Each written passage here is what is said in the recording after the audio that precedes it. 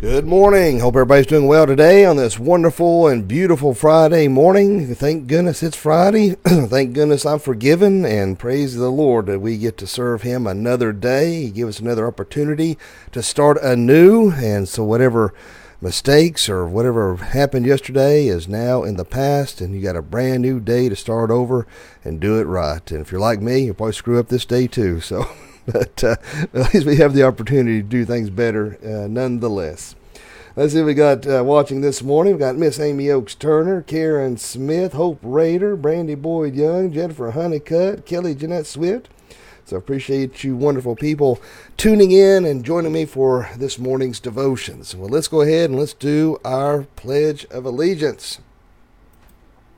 I pledge allegiance to the flag of the United States of America, and to the republic for which it stands, one nation, under God, indivisible, with liberty and justice for all.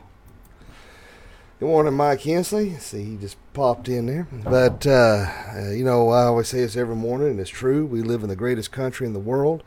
Now, we are the most tolerant in the world. We are the least racist in the world. But if you listen to the liberal left, you would think that we are just a horrible evil group of white nationalist rednecks, and it's nauseating to say the least. I'm tired of this divide in our country. I'm tired of I don't care what color you are. Every single person has an opportunity to make it. Like my grandfather always said, excuses are made to serve the ones who make them. And if you want to whine and cry and say life is no fair and do nothing with your life, that's on you. Ain't nobody owes you nothing. But if you want to work hard and make something of yourself, you can do it. And, you look at somebody like Ben Carson, who was in poverty-stricken conditions, and see how he became a world-renowned surgeon. So you can't tell me in this country, that this whole race, critical race theory and bunch of baloney they've got going on out there, trying to say that that even in our very laws it's racist. It's baloney.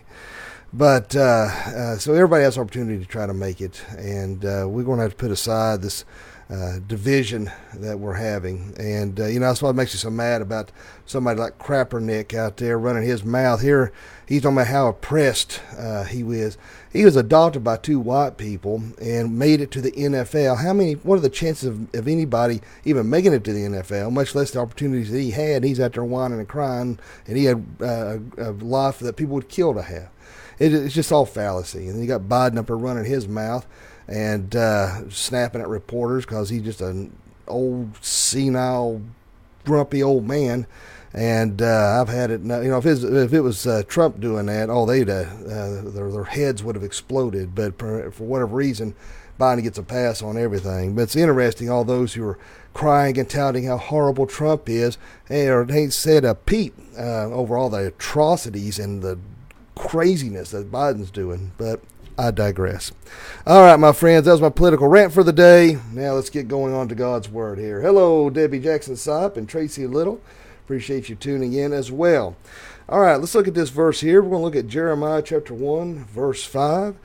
Before I formed you in the womb, I knew you, and before you were born, I consecrated you. I appointed you a prophet to the nations. And that's Jeremiah 1:5.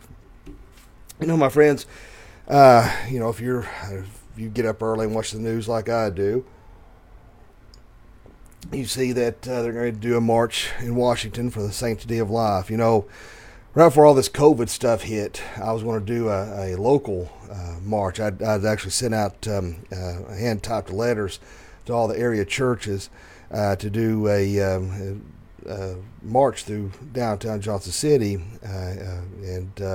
that I only got response from one church. I sent one letter out to almost every church in the area, and only one person down here at Strong Tower, Ansel Presnell, he was the only one that responded back. I thought that was pretty pitiful, I'll be honest with you.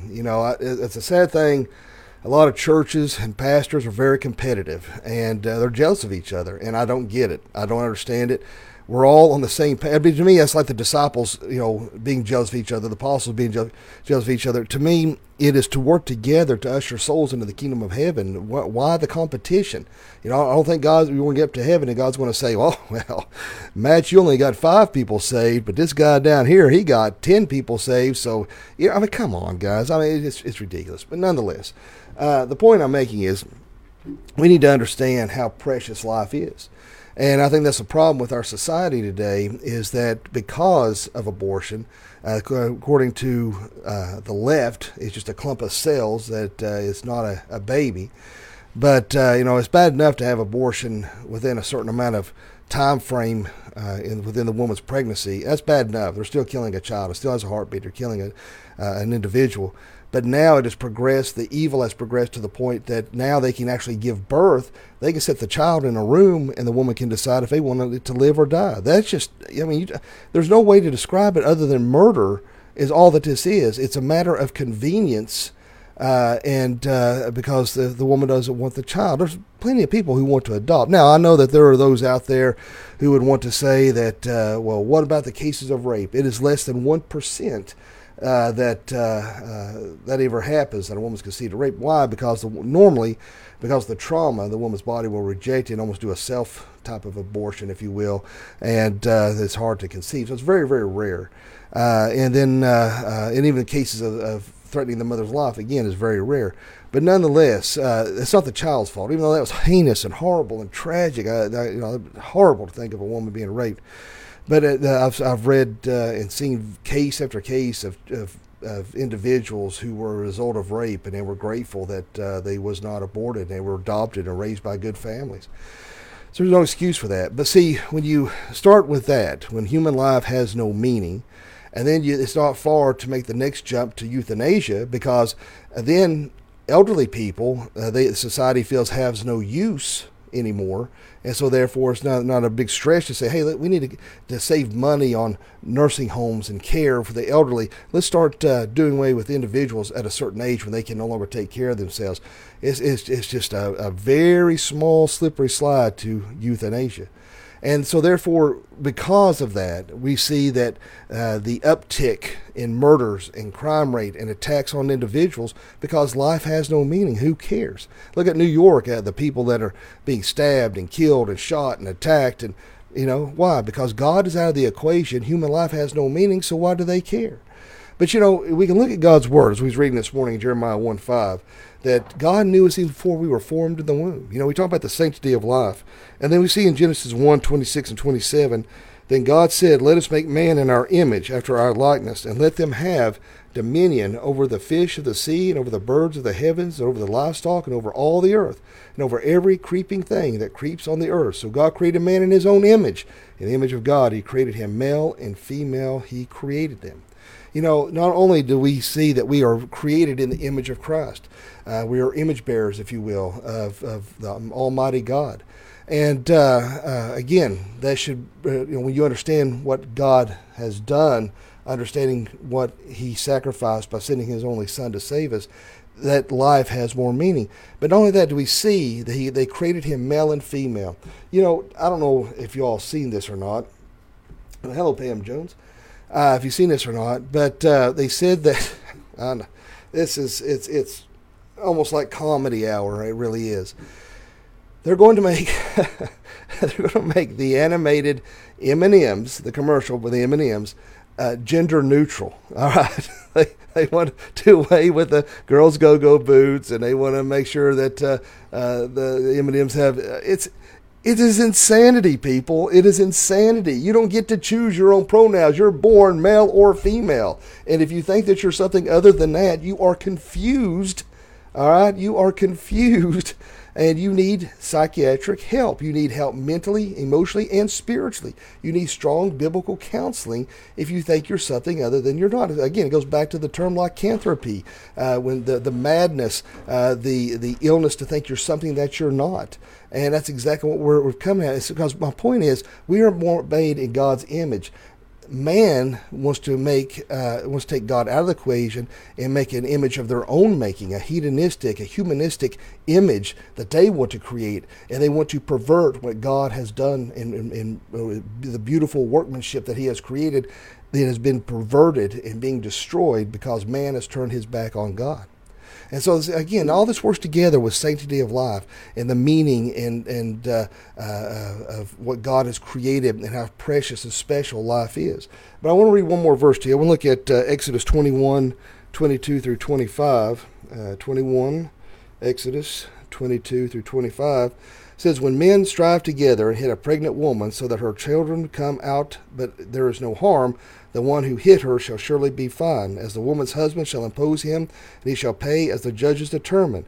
But if there is harm, then you shall pay life for life, eye for eye, tooth for tooth, hand for hand, foot for foot, burn for burn, wound for wound, stripe for stripe. So in other words, if God's word is saying that baby is precious, and if that baby is harmed in some way, and while it's in the womb, they can be charged for murder, and there's consequences to their actions if that child is harmed in any way.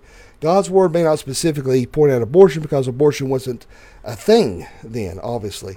But we can see time and again how precious that God marks that life. And even in the Old Testament, that these individuals should be punished if that unborn child is hurt in any way. You know, ladies, one thing we need to make sure then that we understand that even though we have a strong stand against abortion, there are those out there who have believed that lie. And you've heard the stories of women who've had abortion who deal with a lot of heavy guilt and conviction, and they even woke up hearing babies crying in the night. It torments them because of the decision that they've made. If you know someone like that, have compassion. Have pity. Don't look down on them. Don't be discouraging to them. Show them Jesus. Let them understand they can be forgiven and that Jesus loves them and that He wants them to come be a part of His family. And so that's one thing we need to make sure. You know, don't look your nose down at somebody. Now, obviously, with some radical left-wing nut, it's just like you see in Hollywood, who are actually celebrating their abortions. That is disgusting and sick beyond measure. But those outside of that who may be suffering, who made a bad decision, let them know, hey, you come to church. Jesus still loves you, and Jesus can still forgive you, and Jesus can still redeem you. Show compassion to somebody like that because they might have messed up, but let them know that they can still be forgiven and be a part of God's family. Because sometimes you can make a choice so heinous you feel like that there's no way God would ever accept you or bring you in, that nobody would ever love you or think you're less than worthy of anything. So we need to make sure we still show that compassion and love. But at the same time, my friends, we got to take a strong stand against those things that would destroy an innocent child. I get sick of hearing my body, my choice. No, that body is separate. Even though it's inside of you, that is still a different, entirely different person other than you. And, so we need to make sure that we promote that we understand how precious life is and not take it for granted. There's a chance, I've heard, that Roe v. Wade could be overturned to a certain degree. Let's hope and pray so. And I blame Christians for that. They were asleep at the wheel in the 70s, allowed this to be pushed through. And again, we see Christians asleep at the wheel, not only with abortion, with alternative lifestyle choices. And Christians are too worried about the affirmation of the world, too worried about what other people think, instead of standing for what is right and true of the Word of God. So let us stand on our convictions on Jesus Christ. Let us preserve what is holy and right. We are the salt of the earth. We are the light in the world of darkness, my friends. And it's time we stand up and we stand true and we let the world know that, hey, we're not going to tolerate evil. You know, that's all you hear anymore is tolerate. You know, we need to show more toleration of this or what. We don't tolerate evil, all right? We show kindness, we show love, but we don't tolerate those things that are contrary to the Word of God. So, my friends, we need to start being as bold as lions, as God's Word tells us. And we need to start standing up for those things that are right, holy, and honorable in God's sight. So let us pray. Dear Father, Lord, we just thank you, love you, and praise you. Lord, thank you so much for this wonderful day. Thank you for your blessings and your grace and your mercy. Lord, help us as Christians to stand strong and to stand true and to stand against those things that are wrong, morally, ethically, spiritually. Lord Jesus, help us to stand on your holy word and stand true to our convictions. Lord, help people to understand how precious life is. And Lord, I pray that you will have mercy on those who have made those wrong decisions, that they'll come to know you before it's too late.